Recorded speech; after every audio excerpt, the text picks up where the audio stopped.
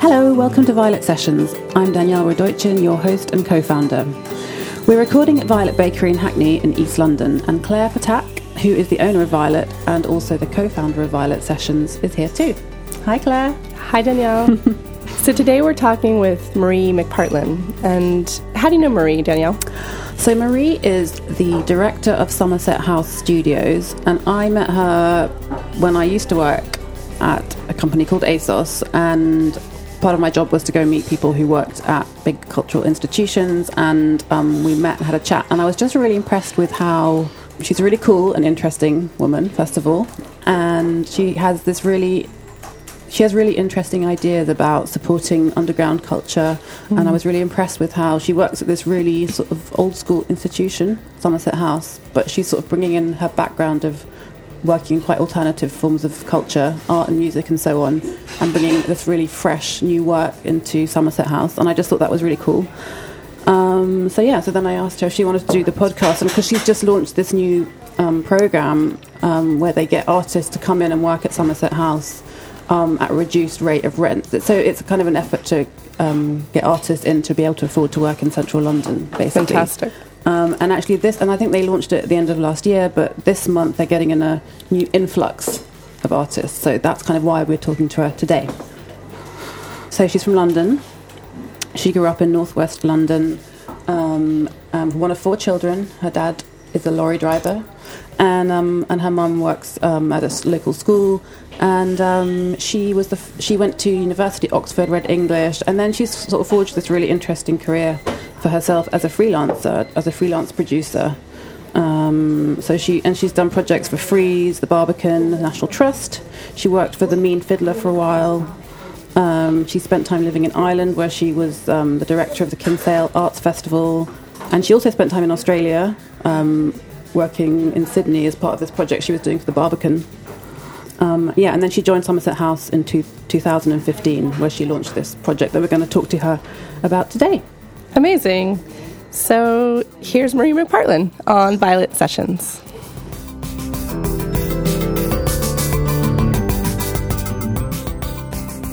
Hi Marie. Hi. Thanks for coming and joining us on Violet Sessions. Thanks for having me. We are here at Violet, obviously, in East London, and we've got Claire here with us this morning as well, who is the co-founder. Hello. So I think you used to come here. You used to be a freelancer before you worked at Somerset House. Yeah, I was. Well, I was in Ireland immediately before that, but I was a full kind of card-carrying Hackneyite before that. So. I believe you used to hang out in this very place. I did, yeah. I have been here before, and I recall it being a lot smaller.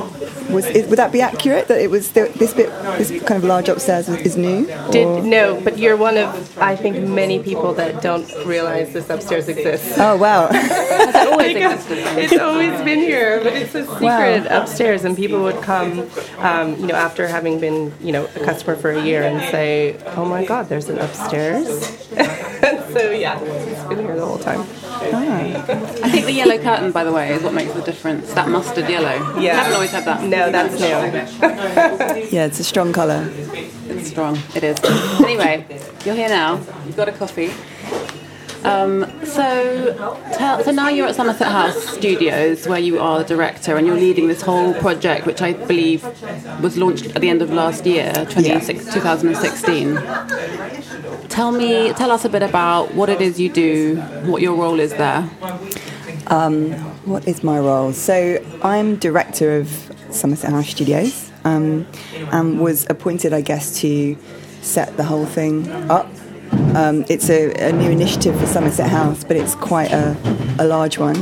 As the aim is to have 100 artists in residence in the building, which is quite a large number of artists to have in a building in central London, and also quite unusual, I think, to have people who are making and having the ideas actually within the institution as well. So it's quite an unusual setup that we have. And it's quite, because Somerset House is this sort of grande dame of the London scene, isn't it? It's really sort of old school. But I guess what you're doing, and it feels spring. it feels quite sort of fresh and almost a bit not subversive, but it just feels almost a bit unusual for something like Somerset House to be doing something like this. Would you say that's true? And was that something that you brought to it with your cool freelance background? Yeah, freelancers are cool. I'm going to start by saying that. Well, I guess there's kind of two questions in there, and the first one, I think that the comment about it being maybe unexpected for Somerset House is a really common one. I guess we're different from, say, the Barbican or the South Bank in that it's not a building that's built for a cultural purpose. So it's really old, and originally it was, when monarchs were having parties, and then it was where government officials were working. So it was never built to be... I read the history on the website. Yeah, it's very, very interesting history, actually. Particularly, Queen Elizabeth I lived there. I did not know that. She did. I looked it up. Yeah, it's got a very interesting history, and the building that we're located in and the studios occupies about half of that space is actually the former Inland Revenue offices as well. So the history of the space is unusual. It's less than 20 years actually that our purpose has been to be artistic and to be cultural. So in the grander scheme of things, it's actually really new. So we may not seem new because we're kind of old, but we're also really new. And so this is kind of, in some ways, a logical step in helping Somerset House establish its cultural identity. Yeah. So maybe explain a little bit about exactly what it's doing, what you're doing with this programme and what it's trying to achieve. Sure. So I guess the mission, in a way, is to find a way to put experimentation and the messiness of artists back into central London, where a lot of places are becoming quite homogenised. And where things, to be really frank, are quite often about money. Artists have been for a long time pushed further and further out in the city, and it's now very, very unusual to have a studio in Zone 1. In fact, there's hardly any examples at all. Because they can't afford it. They can't afford it because the rents are very expensive. Yeah. So we're in quite an unusual position in that the building is actually owned by the government, but it's run independently, and that allows us to set and control the rents, which is very unusual. It's a big challenge for artists, moving into really precarious spaces where a private landlord comes in and decides to turn it into luxury flats and suddenly hikes the rent, and people have no control. So we can offer a safe space, which is allows artists to feel like they can be nurtured to create work without the threat of the economy kind of ruining. Yeah, it's amazing because that's exactly what has happened out here in Hackney, so... Yeah. Sadly. Yeah, very much so. And even, studio space in Hackney now is really, it's dwindling hugely. And was it your idea? Was it an idea you brought to them, or was it a job that was advertised? It was a job that was advertised to be director of something called Made at Somerset House. So I was appointed to that role, and I guess there's always been a vision there from the director Jonathan Rickey to convert those spaces into artist studios and to focus on cross-disciplinary working, so not to specialise on one particular art form. And then my background is specifically as a cross-disciplinary producer, so I've worked across music and literature and performance and increasingly visual arts in the immediate before getting this job. So I guess I kind of knew how to do it and occupied a slightly unusual position in having those networks across those different art forms and also understanding how to get work made in a way that's quite on the fly and isn't about lots of funding. And I had a very, I would say, non-institutional approach, which I think Jonathan would agree is why I got the job. What does that mean, specifically when it comes to your role? What does that mean? Well, I think I'd never been on anyone's payroll since I first left university, actually, until I got this job. So I guess... That's impressive. Yeah, but it's totally not intentional. Like, I didn't kind of go out into the world thinking, two fingers to the world, I'm going to do my own thing. A lot of it is about circumstance, and I initially started working in the music industry in a very difficult time where digital was really reshaping how people could make money from that industry, and lots of big companies were buying out the small guys, and that didn't really feel like a very safe career either, to be honest. So that kind of happened by accident, and I guess it means that from fairly early on in your career, you know how to hustle and how to prioritise the strength of the idea or the strength of the artist or the musician over any kind of budget or resource, and so you're doing things really for the love and for the excitement, and then figuring it out around that. So that comes first. So I think institutions, I guess, tend to be a bit more strategic in that the theme is there or the objective is there longer term rather than... I think you wouldn't mind me saying, when I went to meet you at Somerset House recently, and I was trying to get you to come meet me in another cafe somewhere outside, and I was like, can you come and meet me here at 4:30? And they're like, no, I'm afraid you have to meet me here.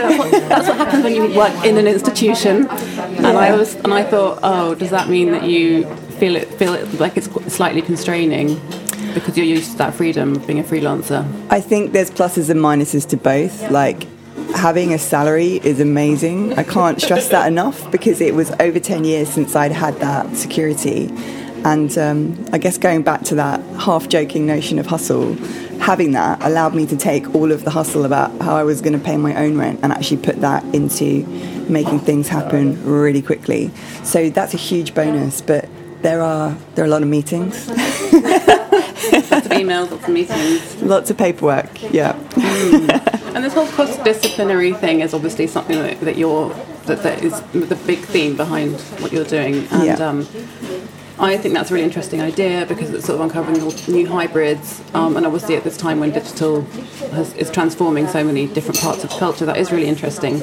What is it about that you find interesting? And have you just stressed the cross-disciplinary thing because you think that that's what Somerset House can use as a USP, or is it because you are so personally interested in it? I think there's definitely a big personal interest there for me, and I'd say the same with Jonathan as well. We've both worked across a lot of different art forms, and we've both done a lot of work supporting artists quite early on in their career. There's a definite shift with how artists make work, and it's very accurate to say that digital has a huge impact on that. Give an example of the kind of thing they're doing that does embrace all these different ways of working and merging them. Things that people are doing that embraces different ways of working. Okay, so I guess one example would be we hosted a club night called Shutters Down 2 weeks ago in the Dead House, which is this dungeon-like space underneath Somerset House's courtyard that most people don't know about. And that was curated by... Yeah, no, it's a really special space, actually, that is hardly ever open to the public. Dead House, how do you get in there?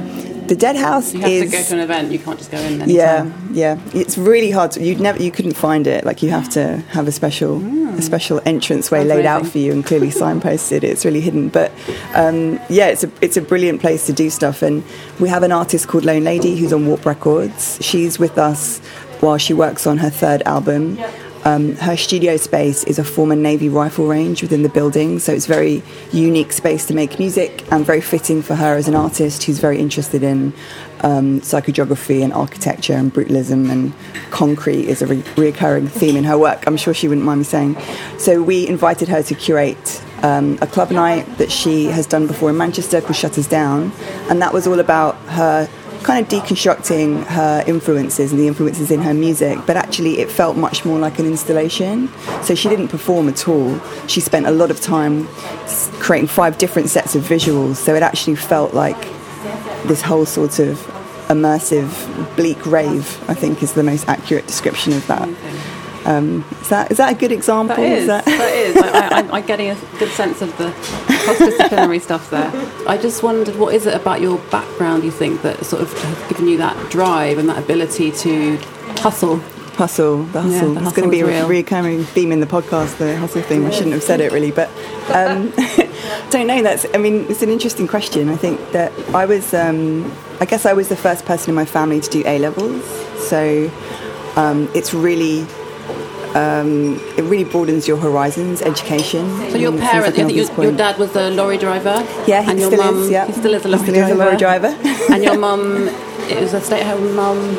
She worked up until 2 years ago. She worked in the office of the place I went to primary school, actually, but she finished there 2 years ago. But my dad is still working, actually. He's still and they're still lorry. Based in North West London? It's still in Stonebridge Park, in North West London, where I grew up.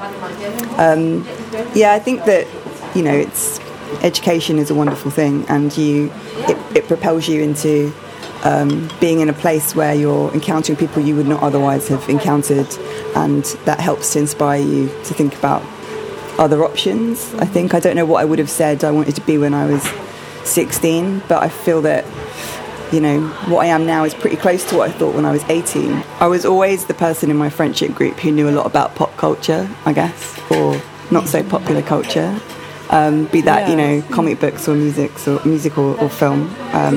So I've always been that person.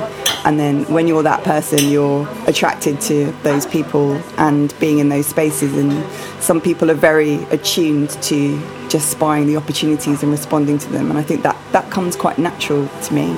But then there has also been times when you just needed to pay the rent. So you said yes to something not knowing what it was. And that actually took everything in a completely different direction. So there's a certain way of being in the world, I think, that allows you to be open to the potential of that. And this sort of, where did your love of, so where did this come from, this love of, when you say, you know, you were the person in your friendship group who knew the most about pop culture, but where does this love of sort of underground culture, slightly alternative music and art, where does that come from? I really don't know the answer to that, to be honest. Going deep. Going really deep now, going really far back. Gosh, I don't know. She's just cool. Fine. Okay. I don't know about that. I think the girls in the office would probably disagree with that. Tell me about the girls in your office, because you, it's an all-female team. You told me very proudly. Yeah. So you report to Jonathan Reiki, who's the director of all of Somerset House, and then you, for Somerset Studios, you have a three-person team. Yeah, so there's three of us, and then I feel I need to give a shout out to Laurent, because he is a man. Hi, Laurent. Hi, Laurent. But he's kind of working with us in an interim phase, but he's pretty invaluable, so I'll give him a special mention. But there's it's me, and it's Emma, the studio manager, and it's Leonara, who's the producing assistant. And then we also have working with us in freelance capacity Estella, who's wonderful. So yeah, it's a lot of strong females. Was that a deliberate decision, or? No, not at all, actually. I mean, it's interesting because I've appointed, I think, 4 positions since I've been doing this, and there are just very few male applicants. I don't know why that is. But yeah, I mean, that is not intentional at all, but I think it's accurate to say there's a lot of very strong women. I was reading about how you try and make it sort of very like community spirited in there for the artists, and how you try and encourage the artists to work with each other in an effort to find new ways of working, or try and expose new artwork. Is that something that you and your team have tried to do consciously together? Very much so. I think we really actively. I was going to say, did you make it cozy because you're women? And then I was like, that's really that's really wrong. I think, well, if anything, I'd say personally I'm probably the opposite of that, because I come from a sort of man up and do your tax returns sort of approach to artists, which, you know, I think is not so bad. But like, I think we all really care. We're all really into it, and we're all very into a lot of underground and subcultures as well, very broadly. And I think the thing I always feel about the project is that Somerset House is beautiful, and it's a huge draw. Of course it is. It's a magnificent building. But actually it is the people, and it is the sense of being looked after that really make it. And we do actively try to encourage people to connect and to have ideas. You can't be too headmistressy about that, because it just doesn't work. But you can, create a space. Yeah, or get people drunk on a Friday, or just be there to listen, or like be a presence in the building and not lock yourself away in an office. Like, we are very in the building with the artists, and their concerns are our concerns, and we want them to do well, and we feel a bit like proud parents, because we're really rooting for everyone to have the success that they want and to support them through that. Because being an artist can be quite solitary work too, so that seems like a very different way to work. It can be, and I think in finding the artists that we have, we were very actively looking for artists who, were not into working solitary, and who were inspired by the sense of working in a multidisciplinary community. And you totally have to respect that sometimes people have a deadline and they have to get their head down and work, but we try to encourage that sense of community as much as possible. And I think that is what distinguishes it from other studio lets, where you just rent a space and there is nothing directly connecting you to the other tenants.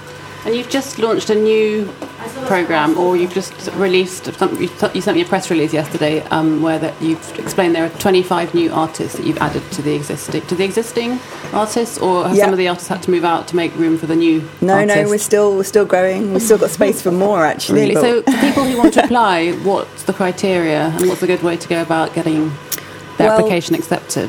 This is a complicated question because we've just on the 1st of April the community doubles with the new intake who've all applied, but at the moment that we opened it to application is kind of a one-off experiment, so it isn't necessarily how we will recruit going forward, so we need to think about that. But with the people who are coming in, I guess it was partly the community thing, partly the multidisciplinary thing, but then around that we are basically looking for the most exciting people, people who are being bold in their work and taking risks, people who are engaging with issues which feel urgent, and even in the 2 years I've been doing the job, like what that means has changed dramatically. And technology is also a big part, so people who are exploring the potential, the new potentials for making with new digital technologies. Do you want to talk about any of the new artists you've got coming in? Yeah, there's quite a lot of them.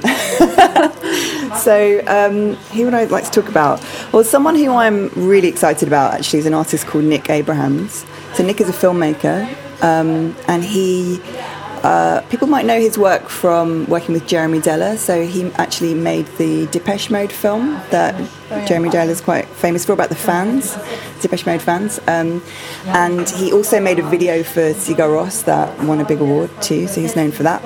And most recently he's been working with the folk artist Shirley Collins, and he made a beautiful music video for her, I think it's her first album in 40 years, I believe. That might not be accurate, but and he's been working on the visuals for her tour, and it's all stunning work. So as part of his focus of working with us, he's going to be looking at making his first feature film. And you know, he's not fresh out of college, he's in a different point in his career, but we're very much not just about new graduates and the hottest young thing. Like, we are about, you know, taking people to the next level, whatever point they're at in their career. And so for having someone like Nick, who's got this huge amount of experience to share with some of the younger artists, but also doing something new for himself, is a very exciting potential for us. And we've also just announced that Music Hack Space are joining us. So they're not artists per se, but they are a community of music makers who hack technology, basically, and they deconstruct and reconstruct machines, and they explore the potential of that. And so they're based with us, but they come with that comes a huge community of artists who are working with music and new technologies. So we worked with Music Hack Space to get Arts Council funding to support their development as an organisation, because they've never had a proper space before. They have existed itinerantly with other host organisations who've been hugely beneficial to them, but they successfully got funding to have sort of 2 years of strategic development for them to make what they do financially sustainable. And we have some expertise and skills to be able to assist that. In return, they deliver a whole bunch of amazing content that's so niche that we could never program ourselves. So it's very much win-win for both of us. Yeah, so cool. Why do you think it's so important to have that kind of community in central London? What do you think it brings to the city? So much that so many I feel like it's powers. Yeah. So much that so many people at a very high level really seem to struggle with. You know, it's like there's why is that? Because they're not in touch with what's happening outside of mainstream culture, or I think that people at the top, to be vague about that, generally fail to understand. At the top, you know, keeping it vague. It's a Friday morning. I guess. You know, if it doesn't make money, what value is it? That's so often the question, isn't it? That's the state of what we're all dealing with, anyone in a creative profession right now, is if it doesn't make money, then what's the point?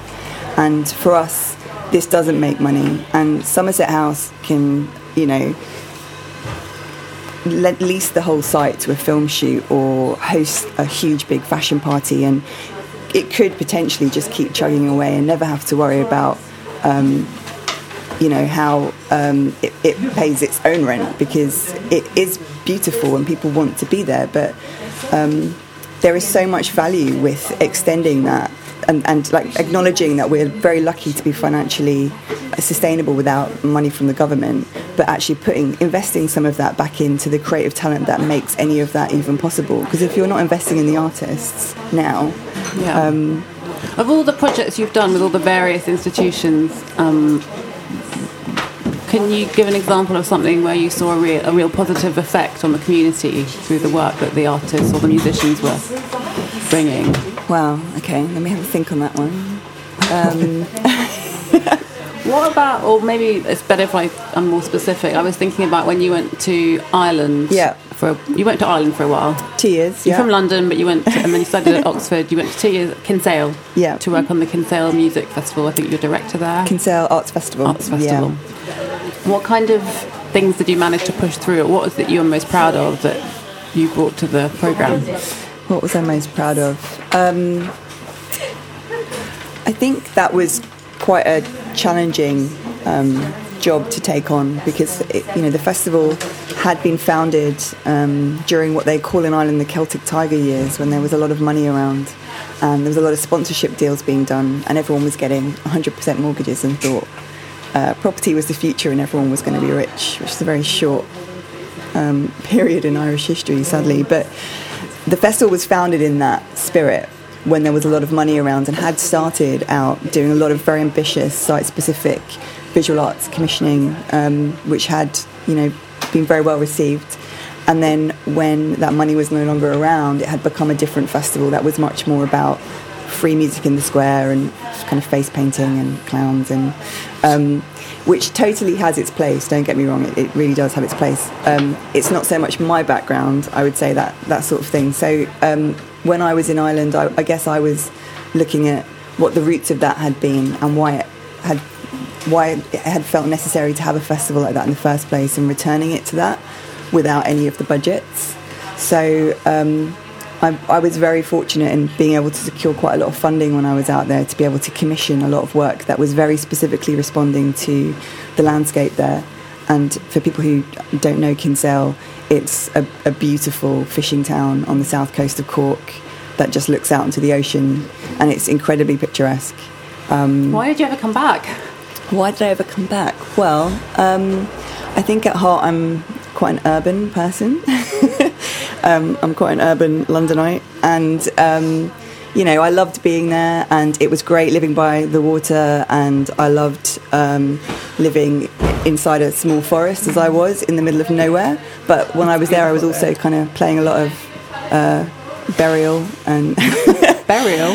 What's that? Well, Burial he is a music artist who I would say. I see. Yeah, it's fairly un-Kinsale, I would say. I don't know. I was kind of trying to recreate my own sense of urban. I was trying to recreate my own sense of urban London within this environment, and kind of knowing that, as nice as it was for a holiday, it probably wasn't somewhere for someone like me to live longer term, because I miss the cut and thrust of the culture a lot. I like that. I like the scene, and I like being able to see 3 things in a night if I want. And so where do you go out when you're going to, how do you find out about a cool new act to go and check out, or a new exhibition somewhere in the country? Where do you get all that information from? Where do you get it from? Social media plays a huge part. Twitter in particular, I would say. There's certain places that you look to because their taste is good. Which accounts on Twitter, or is it hashtags, or? I'd say it's just it's following certain people, it's following certain venues. People should follow you, press. Maybe, because I saw you retweet quite a lot of those things. I do, yeah. A lot of it's quite niche though, so I'm not really sure how much anyone ever clicks on it. But niche is good. Niche has got its place. Not every night, but quite a lot. The team as a whole, we're covering a lot of bases between the north and the south. I'm a big, I love the venue Cafe Otto in Dalston. I go there to see a lot of new music. They have a fantastic programme. Yeah, it's brilliant. We're always looking to, outside of London, to Wising Arts Centre in Cambridge, because the director there, Donna, has got impeccable taste in both visual art and music, and she's bringing brilliant artists there. They're making really exciting work. Last night I was actually doing some volunteering. I wasn't seeing any shows. What were you volunteering for? At a refugee youth centre in Stratford. So I was doing some How was that? Portrait painting. Yeah, it was interesting. Yeah, it's challenging, but something I'm glad to be doing, I would say. I was at Cafe Otto this week, and then we have our own event tomorrow night. So it's a bit of a Somerset House weekend this weekend. So we have this event called Nocturnal City that's exploring London nightlife versus Berlin nightlife in a positive, creative way, like how we can be working together, what we can be learning. But there is an aviation strike. Okay, well, fingers crossed. They're all your DJs are going to arrive in time, and you're not going to have to cancel it. I'm going to be following you on Twitter for that. I really, really hope not, because there's a lot of people primed to dance tomorrow night, myself included. So that would be really sad. All right. Well, listen, thanks so much for coming and talking to us. It all sounds really, really cool. Thank you so much, Marie. Thanks for having me. That was Marie McPartlin talking to Danielle Radojcin and me, Claire Ptak, at Violet Bakery in East London. Please subscribe to Violet Sessions, leave comments, and follow us. We are on Instagram as @VioletSessions, and this show is a co-production of In Talks With and Wargeek Productions. Thanks for listening.